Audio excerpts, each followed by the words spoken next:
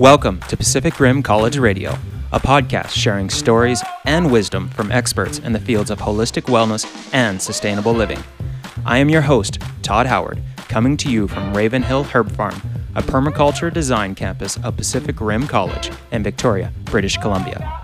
As the show's guests demonstrate, by doing small acts to embrace more mindful living, we can positively impact our communities. Steve James is recognized as a preeminent teacher of meditation and somatic practices with a global following. In this episode, I sit down with Steve to discuss the intricacies of his meditation practice, his teaching alongside colleague Michaela Boehm, and the journey that led him into this noble calling. Known as the Guru Viking, Steve grew up on the Shetland Islands north of Scotland and is no stranger to harsh environmental conditions. In fact, he seeks them out by exploring the limits of physical and psychological performance in extreme outdoor survival trainings and expeditions. Most recently, he completed an 11-day Arctic survival expedition in the boreal forest of Sweden at daytime temperatures of minus 24 degrees Celsius. Steve says fondly of the extreme conditions, "The cold is very dependable. It is always the same. It doesn't change." In his formative years, Steve was influenced by the structure and ritual of martial arts. He also competed in fencing at the elite level, including on the Scottish fencing team in his teens. Also in his teens, Steve met and was later apprenticed to a Christian mystic from the Celtic tradition of Christianity, resulting in multiple years of close personal instruction in various forms of prayer, contemplation, writing, textual study, and service. Steve leads groundbreaking teacher training programs with Michaela Boehm. This includes comprehensive training in the area of intimacy and relationship, coaching skills, and the original nonlinear movement method. If you are interested in contemplative practices, you won't want to miss a breath of this episode.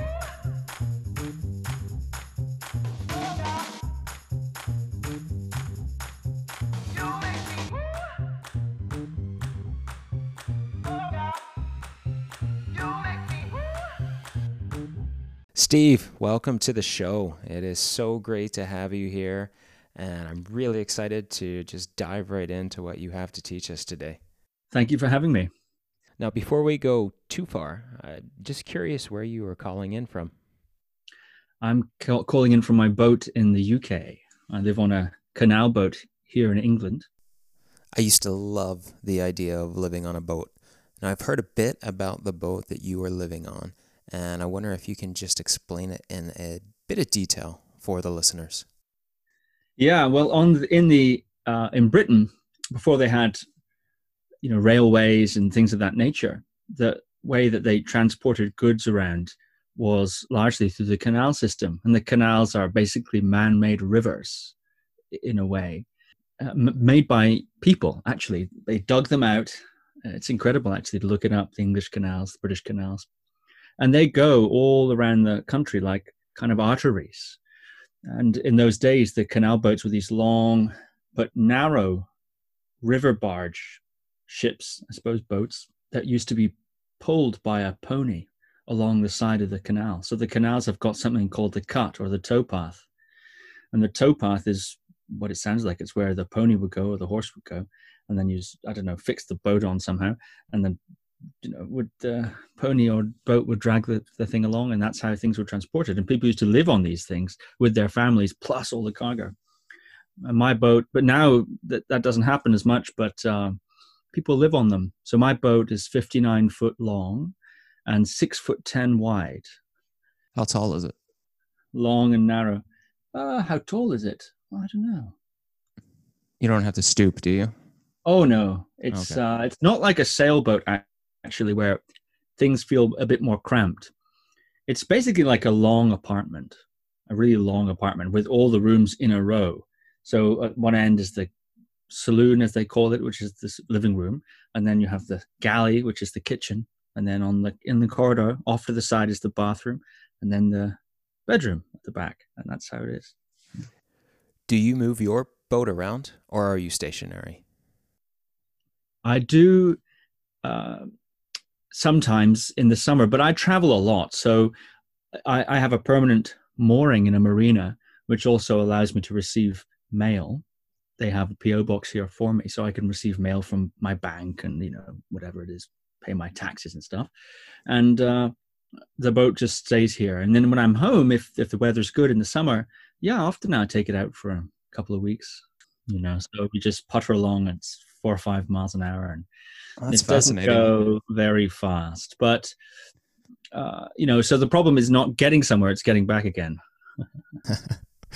Well, I could probably talk about your longboat for quite some time, but I didn't actually invite you on the podcast to dive deeply into that. The reason I wanted you on the show so much, Steve, is because you have a fascinating story and current mission in life. And I thought we would maybe start by talking about what it is that you do and that you do so well. So if you could just give us a summary of your current work, and then I'm sure we're going to circle back around to it and cover it in quite some detail eventually. Well, the things that I do, I suppose you could say it's the intersection between meditation, movement, intimacy and relationships, high performance, things like that. I think there's sort of intersection there. And practically what that means in practical terms is I travel all around the world, very often with Michaela Boehm, my more or less full-time teaching collaborator, who's a counselor and other things. We travel around offering workshops all around the world. We have private clients from all kinds of interesting walks of life. We produce online courses, and I have a podcast, the Guru Viking podcast, where that's sort of my excuse to talk to people I think are interesting and cool. So I get to interview all kind of people, who have had a life in mainly the contemplative disciplines, including art, actually. Art, lots of meditation, translators, academics, things of that nature. That's what I do in the podcast. I'd say my passion personally these days is meditation. I really like that. But that's only a fairly small part of what I actually do professionally. What do you teach alongside Michaela?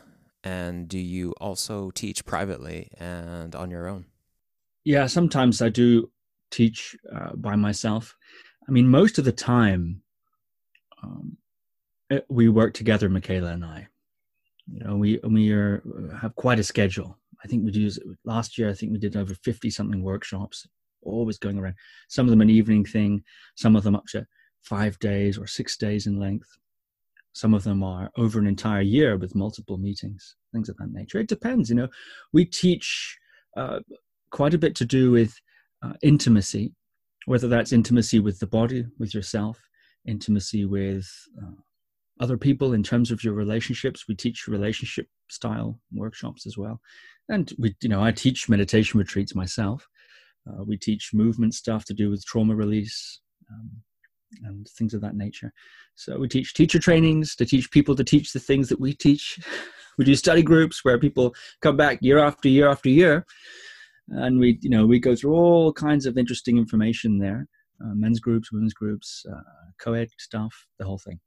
Was there any sort of event or inspiration that led you down this path of meditation? Well, actually, I think some people are just a little bit wired that way. And other people have an event, or they have a certain kind of exposure to a certain inspiring person, or maybe they have a difficult thing that happens to them and that sends them inwards. Very often a life crisis like a divorce or losing a parent at a young age and things like that. I often hear people cite these sorts of things as being catalysts for an inner journey. For myself, really, I think I've always been a little bit wired that way. And so from a young age, in my early exposure to things of this sort, like contemplative style stuff, was in two ways mainly. The first being in my martial arts class that I attended when I was a boy. We attended karate classes there, and it was quite a traditional kind of dojo, and they took it very seriously, and I loved it. I was 5 years old when I began, and I totally loved it. I got it immediately, standing, punching and holding the punch out for 5 or 10 minutes, which when you're that age is a long time, until your arms burn, and building your spirit and all this sort of stuff. I totally, bought it hook, line, and sinker, and really enjoyed it a lot. And there we'd also meditate, actually. So we do it the end of very often, we're doing some vigorous sparring or some, kata, something like that. And then at the end, we'd stop quickly. We'd drop right then and there, often heaving and hoeing, huffing and puffing, and we'd meditate for 10 minutes or so. And we did certain breath control exercises during that time. And we also would do just sitting and being still on the wooden floor, which is sort of working with pain and so on. That's sort of stuff we used to do. And also I was an altar boy, actually, from around that same time period.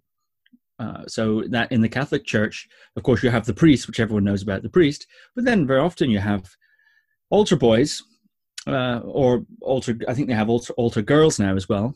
And you put on a kind of cassock, big sort of dress thing, and you carry the candles around. It's prearranged, so you'll carry the cup to the priest, and he'll hand you the basin. You take the basin over there, and then you bring the candle and you put it over there, and then you kneel with the big cross, and then you stand up and you go over. So this is a sort of choreographed thing. You participate in this sort of ritual. And the mass we used to go to was the early one in the morning. I think it was 8:30 in the morning mass. So I could go to my fencing afterwards. I was doing fencing at the time as well. So, which was in sort of middle of Sunday. So we go very early. And in the early mass, there was no singing.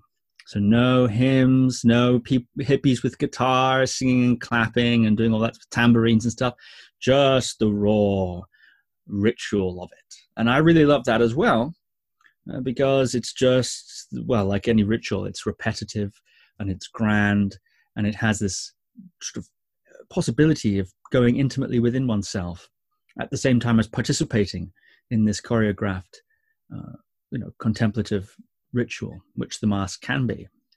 Are you still practicing martial arts today? No. What role did that play in your life, and when did that come to an end? Well, it played an enormous role in that at that time period. I think one is very open to influences and very open to, blank, maybe not a blank canvas, but one's certainly very open, I think, and moldable at that age. So it really did a lot. It made me very physical from a young age and gave me a lot of physical things to do, a way to channel aggression in an energy in a disciplined way. It also gave me appreciation for precision. It gave me an appreciation for etiquette and things of that nature, which was emphasized in that school. Hard work, delayed gratification, working with pain, etc., etc. So it was very good. And of course, also, I read voraciously and practiced all the time. So I read so many books about martial arts, about, philosophy related to initially Japanese, but then, which was the karate, but then also in other places, reading quite widely about martial arts traditions around the world, which then, of course, leads to certain contemplative or spiritual or philosophical systems, which I would read about. And so that, I think, informed me a great deal also. And it stopped because as my fencing, Western fencing, I was on the Scottish team in my teens for that briefly. And that took over, really, from the more traditional martial arts aspect. I liked the idea in fencing of being able to actually compete, really. I liked that. And there was a sort of trajectory for me there, which in the martial arts, the traditional martial arts, there wasn't that same outlet to really test myself against others in quite that way. It was a small, very disciplined kind of club, tremendous instruction, but there wasn't that opportunity to really fight, and I wanted to fight. So with the fencing, you get to stab people. It's fantastic, And is there also a ritual to the fencing, or does it have a deep tradition? Pardon my ignorance, but I know next to nothing about fencing. Yes, it does have certain traditions, but I think, and there is certain etiquette, like a lot of sport actually, has certain little rituals, etiquettes, and so on that go along with it. But modern fencing is very much a sport-based kind of thing. So it doesn't have quite the same ritual or ornamentation you'd associate with, say, a traditional martial arts situation. even something as stripped down and bare bones as karate, which is, I think, characteristically quite rugged and bare bones. Fencing is a bit more, I'd say, sporty. But of course, with any combat sport, there's always a certain kind of there's always certain kinds of rules and regulations and do's and don'ts about how you treat your opponent and how you proceed and so on and so forth. So there is always that aspect of it. But yeah, of course, it has a great tradition, which is the tradition of, you know, stabbing people for real. we did an awful lot of that in Europe in the old days, but I think it's been a very long time since we've needed to do that with swords. I am curious about some of your backcountry survival work. You've done quite a bit of that, haven't you? A fair bit, yeah. Why do you do it, and what is it that what you do? Well, of course, I grew up on the Shetland Islands, which is a small set of islands very far north of Scotland. And so I was used to being outside and out and about. But one of the things that Shetland doesn't have much of at all is trees. It really doesn't have very many trees at all. And there's a legend as to why that is. And the legend, and I don't think this is true, but this is what we were always told in school. We were told that the king of Denmark, who owned Norway at that time, see, right, already it's, I don't know the historicity of it, but it's, you know, this is what we were told. And it was given to Scotland as part of a wedding dowry. The Shetland Islands were given to Scotland as part of a wedding dowry. And the Shetland people don't consider themselves Scottish. They don't really like the Scottish very much as a culture. For instance, when we had to vote for independence from England, when Scotland voted to be independent, whether they were going to be independent from England, which is something that happened, like kind of like what happens in Quebec, I guess. Did you guys have a vote in Quebec at some point, or you just want one? I think they always have votes. But, yeah, I'm like not a exactly referendum. sure the history of. Yes, yeah, it's an it's a thing. Right. So Scotland will occasionally do that, and Shetland almost unanimously voted to stay in the UK, in Britain. They don't like the English. Nobody in Scotland likes the English, but they like the Scottish even less. So they'd rather stay in the UK, just in a certain sense, I think, despite the Scots. It's very funny. So they kind of consider themselves Vikings in a way. And I think that's, you know, could be fairly accurate. But anyway, so your question was about outdoor stuff. So yeah, I mean, most of the stuff I've done, other than casual things, most of the interesting stuff I've done have been on survival courses, actually. So I've done all kinds of survival courses. We did, you know, lots and lots, but one of the interesting ones, we did 7 days where we didn't eat. Part of the course was not to eat, so that you understand, first of all, that you don't need to eat for quite a long time before you die. I mean, it's not very nice, but you don't have to. And, you know, we went to this, it was an advanced course, and we showed up with all our, you know, gear. They told us to pack all of our gear, so we put our backpacks on, and they lined us up. There's 4 of us at the beginning. And then they said, put your backpacks down. There's ex-military guys doing it. Put your backpacks down. So we put our backpacks down. And they just took the backpacks and put them in the car of the course leader and said, okay. Because one of the things in survival that, as you know yourself, I'm sure, is that you should have on your person what you need to basically survive. You shouldn't have it all in your backpack, because what happens if you lose your backpack? Then you're screwed, right? So we were supposed to know that. So luckily we knew that. So it was okay. They took it away and okay. And they took us out there, and for 7 days in the northern English winter, we braved the elements and, you know, tried not to die and stuff. It's great. And, you know, I'd done things like that, or Arctic survival course we did, which is 11 days, I think, in North Sweden, I think it was. Yeah, North Sweden in the Arctic Circle. No tents. That was really fun. What have been some of the most extreme circumstances you've endured? That was pretty extreme. Yeah, it's pretty cold up there. That was February in the Arctic Circle in northern Sweden. So that gets pretty cold up there. But actually, one of the things that was very interesting about that is the cold. Of course, when I first got off the bus at the site, it was so cold that I actually had a fear response a little bit in my body, like a kind of a panic, subtle panicky feeling, because I didn't really know how to survive in that kind of cold. I mean, I knew how to survive in other sorts of situations, but I mean, one of the things actually that you learn when you go out and do go out into the wilderness and do things is you learn, especially if you're educated about it, is you learn what your body needs to survive. You learn how much water you need and how long you can go without it. You learn how to prioritize whether you should be doing shelter or setting setting a rabbit snare or something like this, which is generally a bit of a waste of time, things like that. So a lot of people don't know what to do first. So they're paralyzed by indecision and they don't know how to rank the importance of the action. So I didn't know really how to rank the importance of the action. I didn't know how long it would take me for things to go wrong and that kind of goal. So all this sort of thing. But then when I later learned, they said to us, you're either going, within 2 or 3 days, you're either going to love this climate setting or you're going to hate it. And that was true. Some people really hated it. Lots of, several people left and quite quickly. But yeah, I loved it though, because the cold is very dependable. It's always the same. It doesn't change. It's just always, as you know, being a Canadian person, and I think you and the Russians I think you basically own cold, don't you? No one is. Whenever I talk to a Canadian about this experience, I always get the same response. They always say, "Well, it's not as cold as as Canada," and it's true. You guys have got it very cold up there. We are quite spoiled on We're quite spoiled here on Vancouver Island. We rarely get below freezing. So where I am. Oh, anyway. Yeah. That's great. Yeah. Anyway, so it was cool. I like it because the cold is the same. And also when it's that cold, it's not wet because everything's frozen. So it's not wet or horrible and miserable. It's just really cold all the time. So when you get the hang of what you're supposed to do in the cold, it's actually quite pleasant. Stressful, but enjoyable.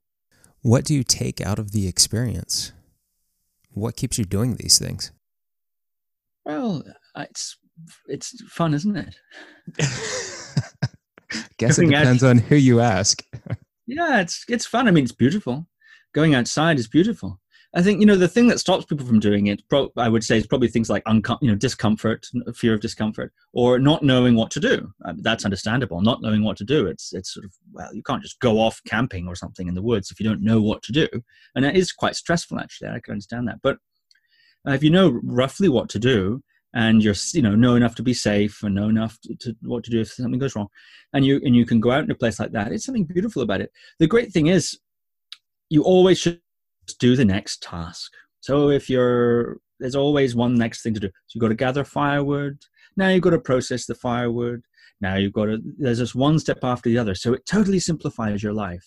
You just simply have to haul your body through the series of tasks, which is an enormous rest for the mind.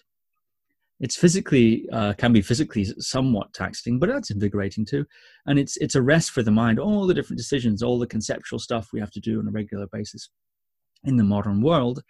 When you go out in a place like that, it's very relaxing to the mind, and you're in nature, and it's so beautiful. And there are moments where your mind just quiets, your body is just, restful, and you just suddenly see where you are. It's beautiful trees. Beautiful snow, whatever it is. It's lovely. It forces you into a state of deep presence and mindfulness. Is that safe to say? I don't know if it forces you into it. It would certainly the opportunity. Well, it certainly, if we're talking about presence and mindfulness, it's just a different opportunity, I think, for those things. Yeah, it's a different sort of opportunity. It's very possible, I think, to go through experiences like that and just resist everything and kind of hate it and be miserable about it and just fight with yourself through the entire thing. It's very easy to do that. And, you go through that. You go through kind of a feeling of alienation from the surroundings to a feeling of oneness with everything, oneness with nature. And then something goes wrong and suddenly you feel like the trees are out to get you, and then a moment later, it's like you feel like you're in some ancestral state, just like a caveman, one with the deer and all this. So yeah, I mean, it definitely has a unique, but that's why everyone goes out to nature. I think people like to go walking, don't they? Hiking, cycling in nature. Why? Everyone knows it's a wonderful rest. It's restorative. It's beautiful. And it's something about it that's just so deeply nourishing.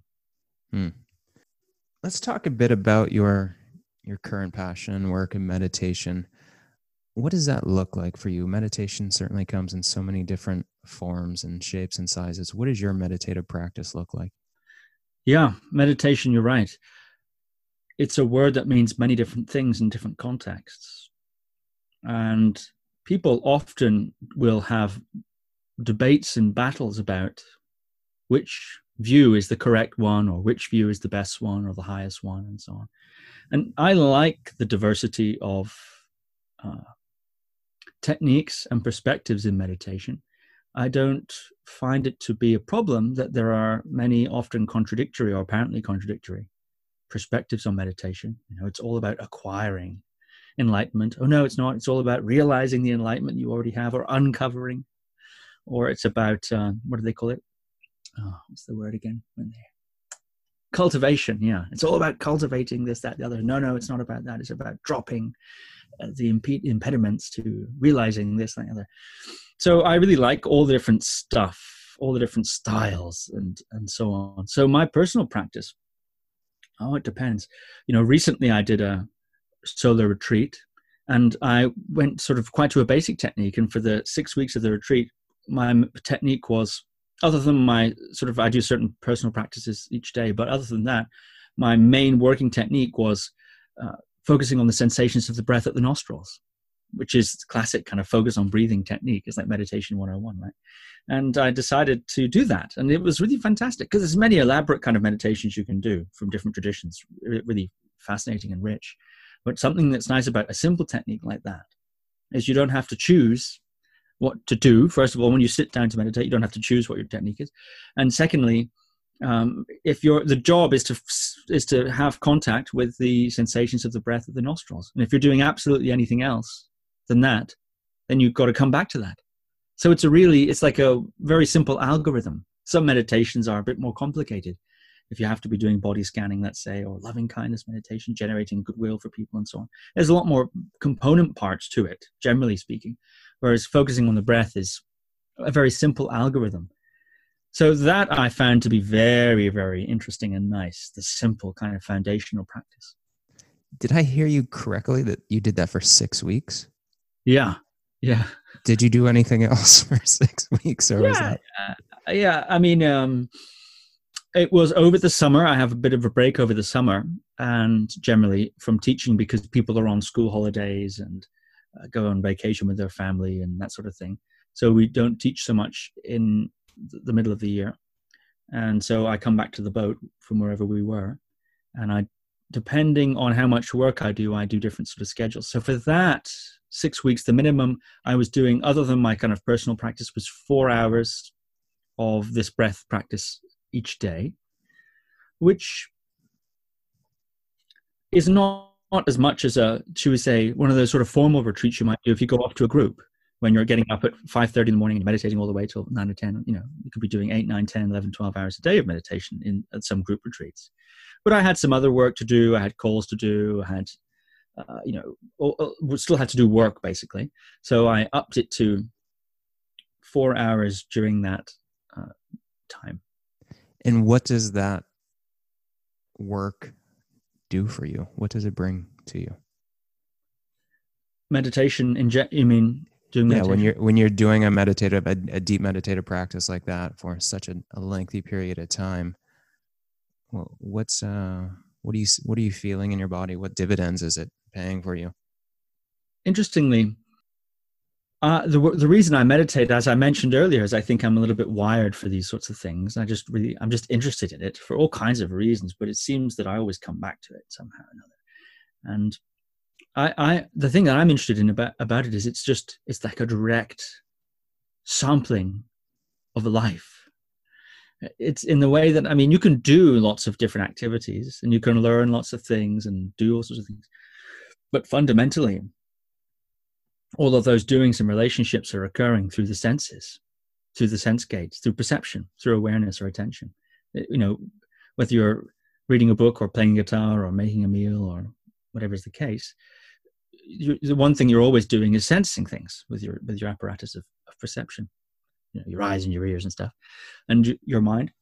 And so working with meditation is, it's kind of a way of watching the Netflix of your life. You get to sit down in front of Netflix, and but Netflix is not Netflix. It's like actually life. And it's totally wild to me that we're alive, or I'm alive. It's totally wild that I'm alive, and I can look out my eyes and experience things, and I'm a kind of point of occurrence in all this stuff that's happening. I look out the window and there's a bird on the pontoon, or a duck swimming by, or a swan or something like that, or a Canada goose from your neck of the woods come over here. And it's just so wild. They're alive out there doing their Canada goose thing, you know? And I just find that whole thing so amazing. And so meditation, I suppose the biggest dividend really is to the appreciation and enjoyment of being alive. And do you notice a negative impact when you're not doing a regular meditation schedule? It's been a while, quite some time since I haven't had a regular practice. But I can say that when I increase my practice, like if I'm doing like my sort of solo semi-retreat that I was mentioning before, I notice things. Yeah. But funnily enough, 4 hours a day of meditation is not a massively functional amount of meditation. It does, I think, it can impede one's function a bit, especially with a technique like concentrating on the breath, which is a very absorptive sort of technique. One can become a little less.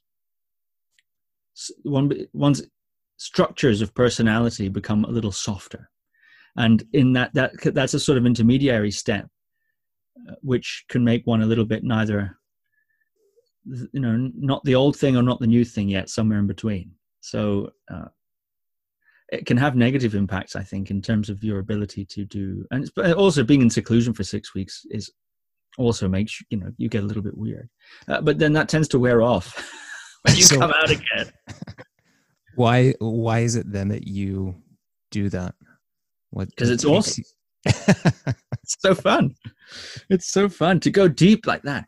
The human apparatus of the body and the mind is incredible. It's incredible. And I mean, it's just incredible. And so when you sit there and immerse in that, it's just the most stunning and rich exploration. It's just incredible. And then everything you experience is just so much more vivid and clear and soaked in love. Everything, the center falls apart. Everything seems like it's alive, and it's just so tremendous. So yeah, it's the same, it's the mundaneness of it all is an absolute marvel to me. Mundane experience, not necessarily high states of meditation, but just mundane sensory experience is, to me, quite remarkable. Can you share any sort of experience, a visceral experience, or any sort of deep experience that you've had in a meditative practice before? Does there anything come to mind? Yeah, I mean, there's so many that happen. One of the things I think that what one can learn in meditation is that there are many states of consciousness available, and that often I think we cycle through them in the day. We go into sort of different moments, but often we're not really aware of it or paying attention to the sorts of states that we're in. And I think another benefit of meditation, if talking about dividends and benefits, is gradually a comfortability with the range of conscious states. So the surface level, I called it mundane, or the surface level kind of consciousness, is as okay as deep states of absorption or bliss, states of bliss or states of relaxation or something like that. Learning in a certain sense to be comfortable and even prospering in all those sorts of different states without wishing, when you're in a surface state, that you were in a deep state, for instance. Is there a particular look to your meditative practice? Are you seated, cross-legged, standing, walking, or is it very diverse for your practice? In terms of strictly meditation, I generally do it seated. Yeah, generally. when it comes to formal practice. And formal practice I define as when you're doing the main thing you're doing is meditation. Okay. And of course, traditionally you can lie down, you can sit, you can stand, you can walk. And then actually you can do a lot of things. You can meditate doing pretty much anything. But when it comes to formal practice, which is when you say, okay, for the next 10 minutes or whatever, half an hour, or whatever, I'm going to meditate. You just do that. I usually do that sitting. And then in informal practice where you're, working with a technique kind of in the background or kind of on and off, or a little bit of micro hits of techniques here and there, that of course can be done doing anything. Yeah. But generally, if I was to say to you, okay, Todd, I'm going to go meditate now, you'd probably see me go somewhere and then sit down on the cushion or something. How do you teach someone to do the meditation that you do and to bring it into their lives in a way that it's going to be nourishing?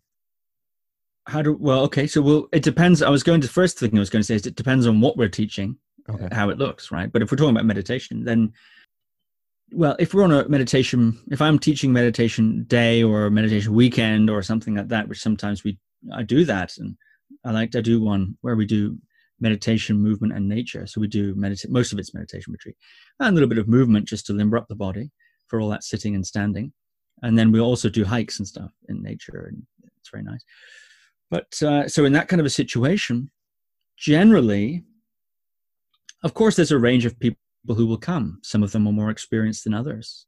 So I'll have some program that I've put together of techniques, maybe a presentation or two about meditation. But I like to emphasize the practicing part, really. So perhaps introduce a technique through perhaps a guided meditation, something like that. And then for a great deal of the day, it'll be practicing without me talking over it all the time.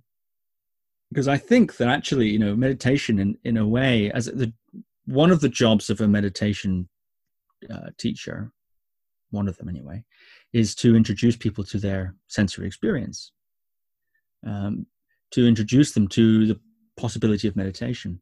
You can't meditate for them, really. So that introduction is just giving someone a technique, really. And then you give them a technique and we practice it for a few hours, whether it's, focusing on the breath, like we said before, or focusing on the sensations of the body, or working with the visual field in a certain kind of a way. And so I like to emphasize that part, because the general approach, I'd say, is inquiry over imposition, trying to facilitate inquiry, investigation, stoke a kind of curiosity in the participant so that they begin to catch a certain sort of enthusiasm and interest, and that will carry them. So like I said, you can't meditate for somebody, so I like to do that, and giving people an opportunity to actually practice. I think sometimes people are afraid to let participants practice. I feel like shouldn't we be doing something? Shouldn't I be doing something? What if they can't just sit there all day? Well, actually, on a meditation retreat, you can. And it's the best thing you can do. It's the most interesting thing you could do, actually. And it's because they're doing meditation. And very often people at the end of a retreat with me or something, they'll say, my God, I didn't think I would be able to sit that much. I didn't think I'd be able to meditate that much. But I could do it. And it kind of blows their mind. They think, wow, I don't believe I could do it. I didn't believe I could do it. And they do.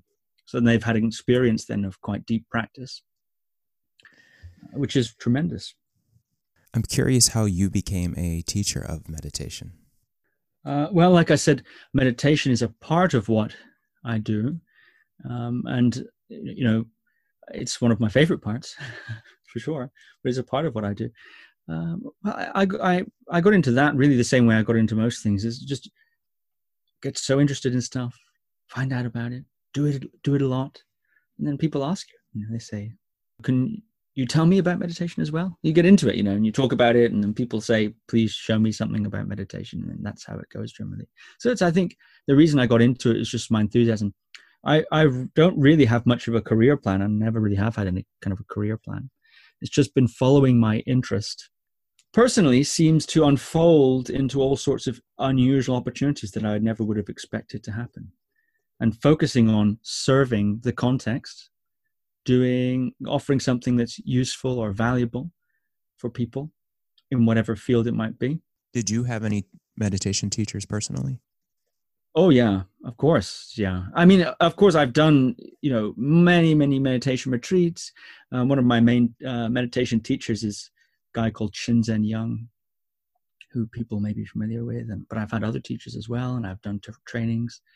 I've done teacher trainings for instance. But that's not. But I mean, most of those I did actually when I was already teaching. But those sorts of things, they're not really career moves particularly. I don't think they would be the causal factor in me teaching at all. I've done trainings and stuff, but they're not really the real driving force. I think is enthusiasm, personal practice, and passion for me, and the enjoyment of interacting with people about a subject that I am enthusiastic about. I'd say that's what it comes down to. Yeah. So I tend to attract people who are quite self-starters in that regard, who are already very interested in meditation, let's say, or actually also people who've never meditated before, but are attracted to the enthusiasm and relatability of the way I approach the subject.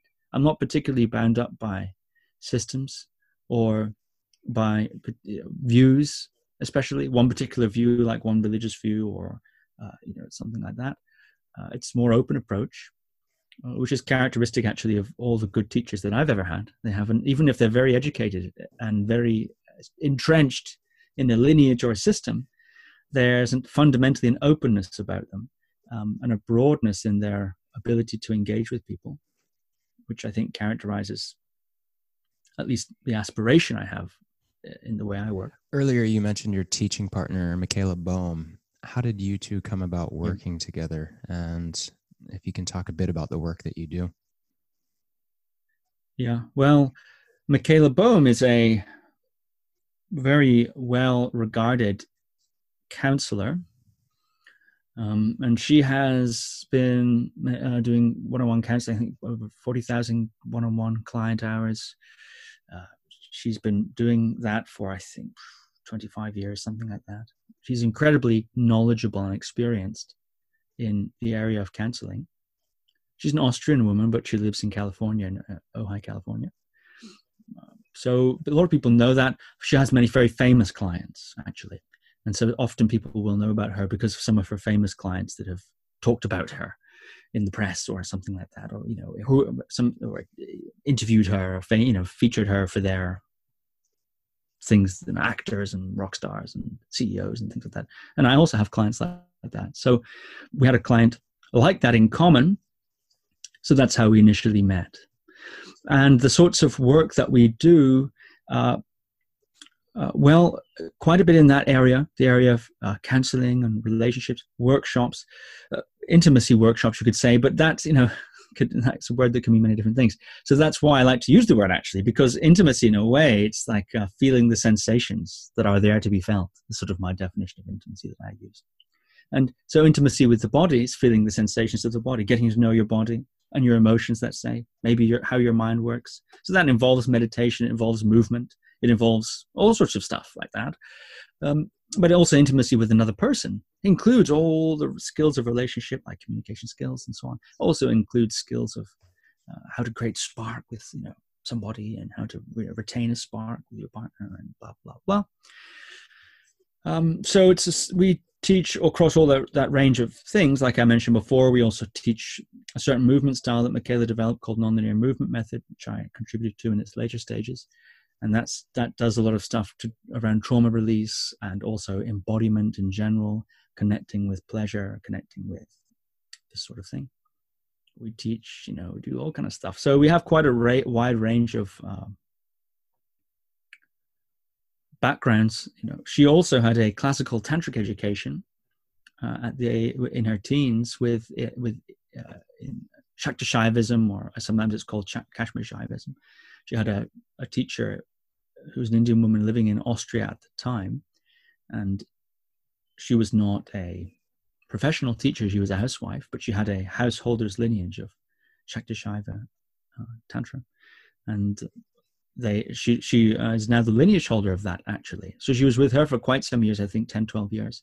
And then maybe 4 years ago, her teacher was passing away and called her and sort of said, okay, you're here's the potato, here's the hot potato, you've got to keep this thing going and, pass on the lineage, right? So we do actually work around there. I don't have a lineage of like that, but a lot of our work, or some of our work anyways, part of our work is to do with bringing that out as well, which is quite distinct actually from the relational work, which is more from a counseling kind of counseling, meditational kind of background. For someone like me I have trouble doing seated meditation. I get uncomfortable. I just can't even, from the very beginning, I can't find a position that works for me. What could you suggest if it is seated meditation? What sort of techniques or positions could I try? And if it's not seated meditation, what else could I do instead of? Well, there are actually, my first DVD, Movement Crown Method 1, has a whole section on that, which goes through various different seating positions, and is also sort of mini lecture with follow along kind of lecture about the different seating positions and what to consider when you're attempting to get into a position. But really, Patanjali, in the Yoga Sutras of Patanjali, for instance, which is a meditational text from medieval India, which doesn't necessarily make it any more authoritative than anything else, but it's just by way of reference.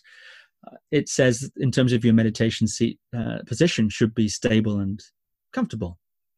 Sthiram and Sukham, so stable and comfortable. So generally, you want to be upright, if you're assuming you're sitting, and you want to be relaxed. Too relaxed and you collapse. Too upright and too tense, too rigid, and it's too stiff. So some people sit cross-legged in various positions on the cushion, which are somewhat difficult to describe in purely the audio version. Other people kneel. You can get these cool little meditation benches that they're about, 7 or 8 inches high, and the legs fold out. It looks like a tiny little table, like a pixie's table or something, and you sit on that. It's like the weight of your body then is in the bench. They call them Seiza bench, Seiza, and you can kneel, and it takes the weight out of your knees and ankles. People find that very comfortable because the hips are neutral, in a neutral position, not opened up in the way that cross-legged postures can do. Of course, elevating the hips slightly above the knees, or maybe a lot, is also a very good thing to help position the spine in a more way that it can retain its verticality without so much strain. So if you're sitting completely flat on the floor with crossed legs, it's kind of the hardest thing. Try putting a bunch of cushions underneath you to come up. And if that doesn't work, you can kneel on the bench, or you can sit in a chair. If you can sit on the edge of a chair and just have your, spine upright, it's really good. Or if you can't have your spine upright because you've got pain or injury, you can just sit back in the chair, or you can lay on a bed, or you can stand in place, or you can go for a walk.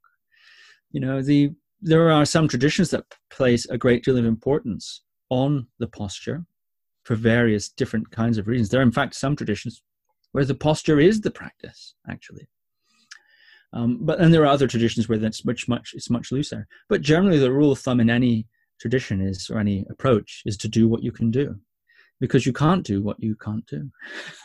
So you just do whatever you can do. And generally, if you do it regularly, like each day, sitting for maybe 3 or 4 or 5 minutes, gradually your body will open up and acclimatize to the position. If you're trying to sit for 45 minutes or an hour every day from a standing start, yeah, of course, your body is not going to take the stillness well, and will not take, generally speaking, won't take to the positions well. It doesn't matter what position you're in. Trying to sit still in a chair for an hour and you'll feel stiff. But as you get more and more used to it, and you don't strain into pain, in the initial stages, you shouldn't strain into pain. If you feel pain, you should move. The body gradually opens. Later in your practice, you might choose to sit for long periods of time, and maybe even sit with a certain degree of discomfort in the body. But that shouldn't be a discomfort that is you unable to get into or hold the position. It's the discomfort that comes from just not having moved for a period of time. With your student having found a comfortable position, what then do you instruct? Well, this is when things get interesting. You could really go many different ways. So I'd be interested, if we were one-on-one, I'd ask you what you're interested in terms of meditation. It depends on the context. If you came to me and said, Steve, I'd like to learn meditation, or I'd like to you to show me some things about meditation, which would be a better way of saying, I think, how I like to think of what I'm doing. Show me some things. I'm like a pusher for meditation. So I I probably, depending on who you were, give you sort of different techniques. One of the things I actually like to do is to just have people sit along with me. That's quite fun. So if, social situation or, kind of living situation, if someone would like to practice with me, they just do what I do. One of the first techniques I might show somebody is to feel the sensations of the body. Feel the sensations that reveal the presence of the body. And when you do that, you might notice your bottom on the cushion, your hands in your lap, your clothing on your skin.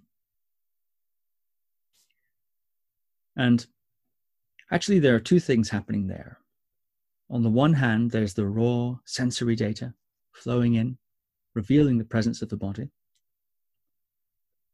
And on the other hand, the mind is labeling, categorizing, and parsing apart that flow of sensory data and saying, that's my bottom on the cushion. Those are my hands in my lap. That's the clothing on my skin. And so then I may say to someone, so even as the mind labels and categorizes, you don't have to stop it from doing that. See if you can tune in to the raw sensory data before it becomes bottom on cushion, hand in lap, or clothing on skin. So that would be an introductory technique that I like to do. It's got all kinds of reasons why I prefer that. It's one of my favorites. And I think teaching one of your favorite techniques to somebody is great because, first of all, I've done a lot of that. So there's all kinds of little subconscious and unconscious communication that happens when you're being shown something by someone who knows about it a lot or has done it a lot. But also my enthusiasm and comfort with the technique, I think, comes across. And also, a lot of people, want to feel their body, get in touch with their body, in the head, on the computer, working so hard, lots of stress, worrying about things. And so to relax and let the attention settle on the body or soak into the sensations of the body like water soaking into a sponge. It's a very nice way of doing it. But there's many starting places. That's one. You mentioned earlier your personal retreat of monitoring the sensation of just breathing through your nose.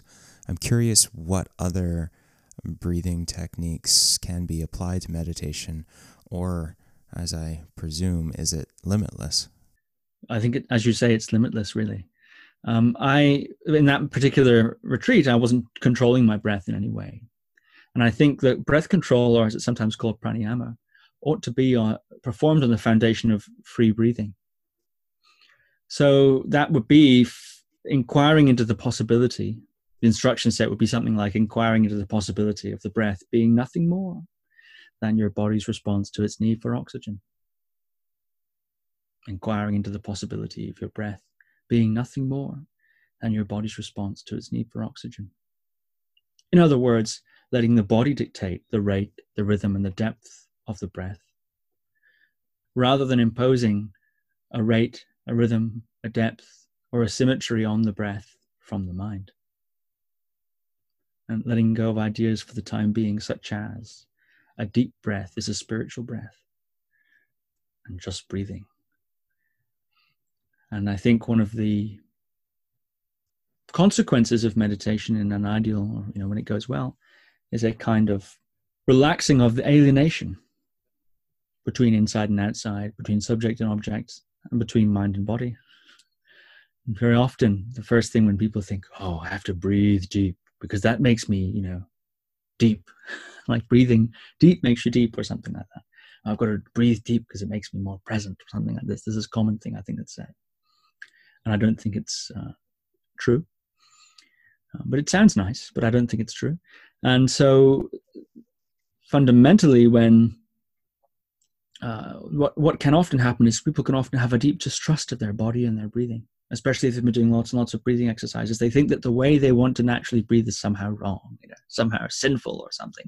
And that really what you need is some technique to put in place on your breath to optimize it or to produce certain effects, and certainly breath practices do have that effect. If you do breath practices, they have certain consequences, but I think the foundation of any breath practice ought to be Svaramukta, or free breathing, intimacy with the breath without fucking with it. And then you can go on to fiddle with it all you'd like. Meditation is now, of course, part of your life's work, but I'm curious what some of your previous passions were. Well, I mentioned when I was a little boy, I wanted to be a Catholic priest, or maybe a martial artist, one of those two. And then I wanted to be in the army, and then I wanted to do this and that. What I ended up doing was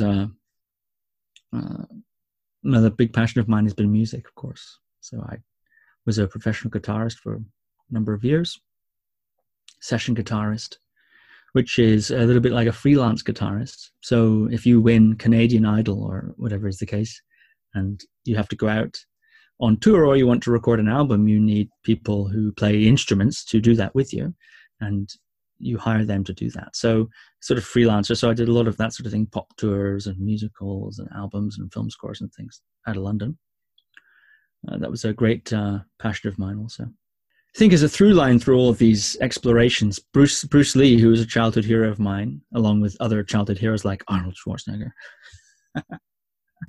Bruce Lee said that all knowledge is self-knowledge. And I think it's true, that all of these different activities that one can engage in, fundamentally, a lot of it's to do with, it's always you doing it, isn't it? So it's always this exploration of the different facets of being alive, and different facets of reality, and different facets of life, and so on. So to me, it feels really more or less like one whole long journey, not like a series of different explorations. Can you tell me a bit about your interest in the Tibetan language? Oh, yeah. Well, I'm always investigating stuff. I love reading books about all kinds of things. And yeah, Tibetan language, as you mentioned, is something that I've made an attempt at penetrating. And why the Tibetan language? Well, because I'm interested in a few reasons, 3 reasons. Number one, I like the sound of it, and I like the way it looks. I think it's a very beautiful language, both written and spoken. It appeals to me on an aesthetic level. Number two, it's learning a language is tremendous, because when you learn a different language, you learn a different way of looking at the world, and different way of structuring language and structuring concepts. So it allows you to see things from a different point of view, which is independent, I think, or which is not like being within a culture exactly, but just different grammar, where you put the verb has an impact in the way you perceive things, I think, or the way the way concepts are given emphasis or weight. And the third reason is that I'm interested in the culture and the body of knowledge that is in the Tibetan canon. Readers may be aware, but Buddhism, which started in India, migrated to many different places, went into China, of course, and went eventually to Japan and Southeast Asia and different places like that. And one of the places it eventually went was to Tibet. And rather than the migration of Buddhism into China, for instance, was a very kind of patchy sort of migration, just people going into China and spreading Buddhism, and not really a sort of in an unorganized way. But in Tibet, it was a state-sponsored transference of Buddhism to Tibet, where they basically oriented their whole society around it eventually. They sent people over there to study with the Indian pundits at the great universities and to learn and to translate everything. And they brought Indian pundits back and translated it. So they translated an enormous amount of what was then the Indian, at the high point of Buddhism in India, from a sort of late stage kind of point of view, all the vehicles there, etc., the yanas and so on. A lot of that was moved over in two main movements to Tibet. And so when India was invaded and by the Muslim invaders and so on, and a lot of their great universities were destroyed and their libraries destroyed, a great deal of that was survived in Tibet, actually. So Tibet has an extremely comprehensive, right? A great reservoir of literary, literature, all from religious, medical, philosophical, meditation, blah, blah, blah, blah, blah, you name it. They've got lots of stuff there. And despite the Cultural Revolution, which did, of course, sweep through Tibet due to the Chinese invasion, and many monasteries were destroyed and many of their texts were lost, still a large portion of them have been preserved and saved. So there's a whole incredible tradition of literature there, which I'm interested in. And I think when one is interested in anything of that type, whether if you want to be a New Testament scholar, you have to learn Greek, certainly. And if you want, and that's definitely one of the things you got to learn. Probably have to get a bit of Latin and different things like that, and Aramaic maybe. So it's just natural when you're interested in the subject that you begin to delve into the source languages. You've always led a very physically active life, being very athletic, and have pursued many different types of sports. How now do you counterbalance the hours that you spend in seated meditation with your physical movements and pursuits? Well, I do not compete anymore athletically in anything. But of course, I've trained in certain things since I was 5 years old. So I've done many different things. So these days, I would say from a physical fitness point of view, I have this way of moving called Movement Koan Method. I refer to my DVD, and I've got 2 DVD downloads available about that. And that's a way of moving the body which nourishes the joints and also explores certain themes. So a koan is a riddle that they use in Zen, particularly in the Rinzai tradition. They'll give you some sort of a riddle if you want, or it's a sort of case law kind of thing, and you sit there and ponder its meaning. And that's one of the ways that's actually a meditation technique. If someone says to you, what's the sound of one hand clapping, or does a dog have Buddha nature, or something like this? Those are some of the classic ones that people may have heard of. And you sit there in your meditation and you ponder that, or the question, who am I? Who am I? You ponder that. So movement koan are ways of movement riddles, or ways of approaching the body and ways of approaching movement that open up fields of inquiry into various different themes. So I do that most days, and it's very sort of nourishing for the body. And in terms of fitness, I will do some sort of strength training 2-3 times a week, something like that. What is the Guru Viking? All of the stuff that I've talked about operates through that company. So that's the name of my company, and if you want, my website's called guruviking.com, and the podcast is the Guru Viking Podcast. And the name, well, it's a little bit tongue-in-cheek, actually. It's a little bit of the sort of British humor. The stuff that I do is not tongue-in-cheek. It's not spoof meditation instruction or something like this. It's not sarcastic movement. It's not like that. But so that's sincere. But the name Guru Viking, of course, I grew up in the Shetland Islands. I have a big red beard. You can't see that on the audio, but I have a big red beard. And I guess I live on a longboat, which actually happened after I named the company, but nonetheless.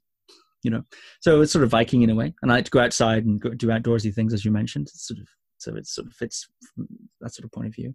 And the guru thing, of course, it's to do with meditation, is to do with exploring experience and consciousness and all these wonderful things that we've been discussing.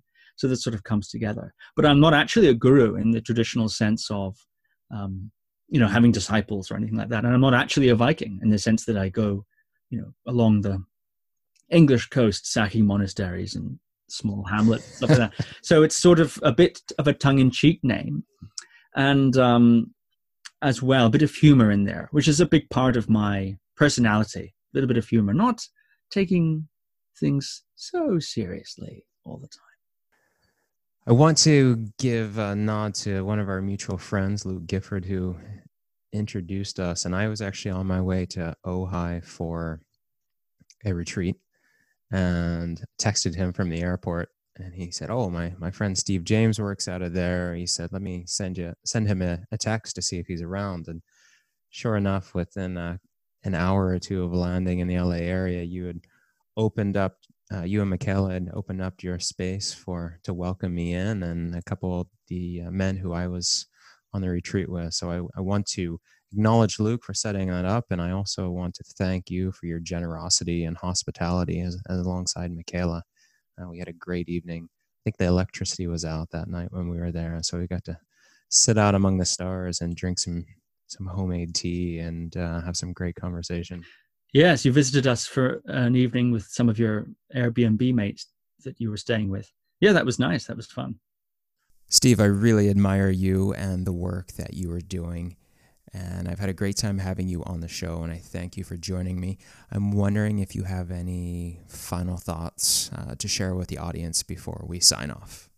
Well, we've talked a lot about meditation today, and it is one of my great passions. And I would say about meditation that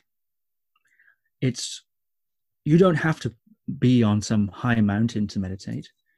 You don't have to be wearing special robes or have a special teacher or be in a special position or even do anything particularly special at all. The wonderful thing about meditation is it's always available. Your every sensory experience. So if you were to stop now or at any point and just look around and look at the colors and the shape and the light, that's a way of meditating. Or if you were to stop and listen, what are the sounds you can hear? The sound of the room. Rooms have kind of sounds. Or maybe you can hear birds or people in the apartment underneath you walking around. Or what about your feeling? Do you have an emotional experience? Can you feel your body? The clothing on your skin, for instance. Maybe there's painful bits of your body, maybe there's pleasurable bits. In a certain sense, meditation in that way is a savoring of, or paying attention to, and enjoying and appreciating the sensory experiences that are around. There's much more to meditation. There's many different approaches. But that's one way, I think, that's extremely accessible. Meditation is something that it's actually natural. It's a natural thing. Natural. Engaging with life. Engaging with the mystery of being alive.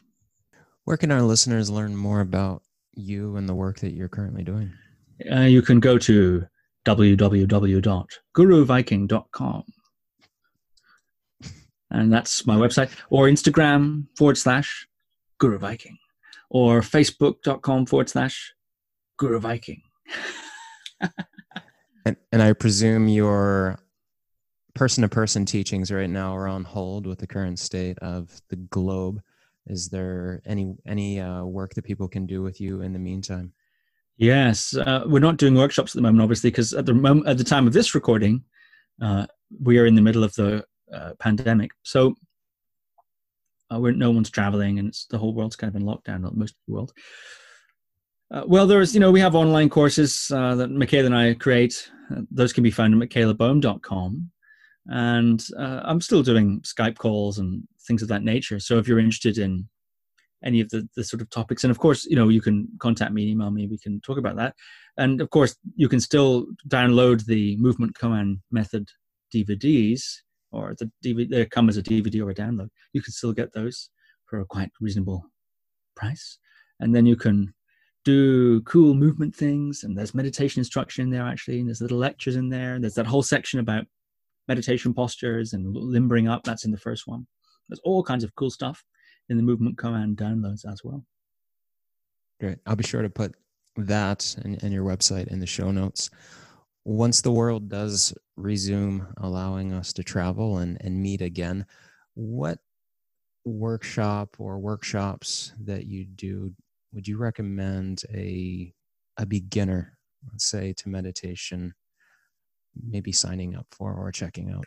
Well, I would go on the site, peruse them. They're very different. There's many different ones. You can do a 5-day, living in a farmhouse in the countryside where we meditate until like 3 or 4 in the morning, and do like movement practices and intimacy practices, and all. You can do something like that, full Kool-Aid go full Kool-Aid, or you could just come to an evening thing or a weekend thing. I mean, there's so many different things we do. So I think the best thing would be to look at the menu and see what catches your fancy and what is in your country or your continent. And when we finally get out of this whole pandemic, then it'd be great. I'll be looking forward to teaching and seeing some people, actually. Sure. Thank you very much for inviting me on the podcast. Thank you, Steve. It's been a pleasure having you here, and I look forward to connecting further. And good luck with all the work that you're doing. Thank you. You too. I hope you feel deeply grounded from this episode of Pacific Rim College Radio with Steve James. If you want to experience firsthand the teachings of Steve, please check out his website, guruviking.com. For a movement-based form of meditation known as Qigong, please check out pacificrimcollege.online under the bodywork and movement category. For other studies and holistic wellness, please go to pacificrimcollege.com. For the first time ever, and only during the pandemic lockdown, all PRC campus courses during May and June 2020 will be available with our world-renowned instructors live and online, making them accessible to you from anywhere in the world. If you enjoyed this podcast, share it with your friends and family and give it a 5-star rating on whatever podcast app you are using. Thanks for tuning in. Until next time, sit and breathe.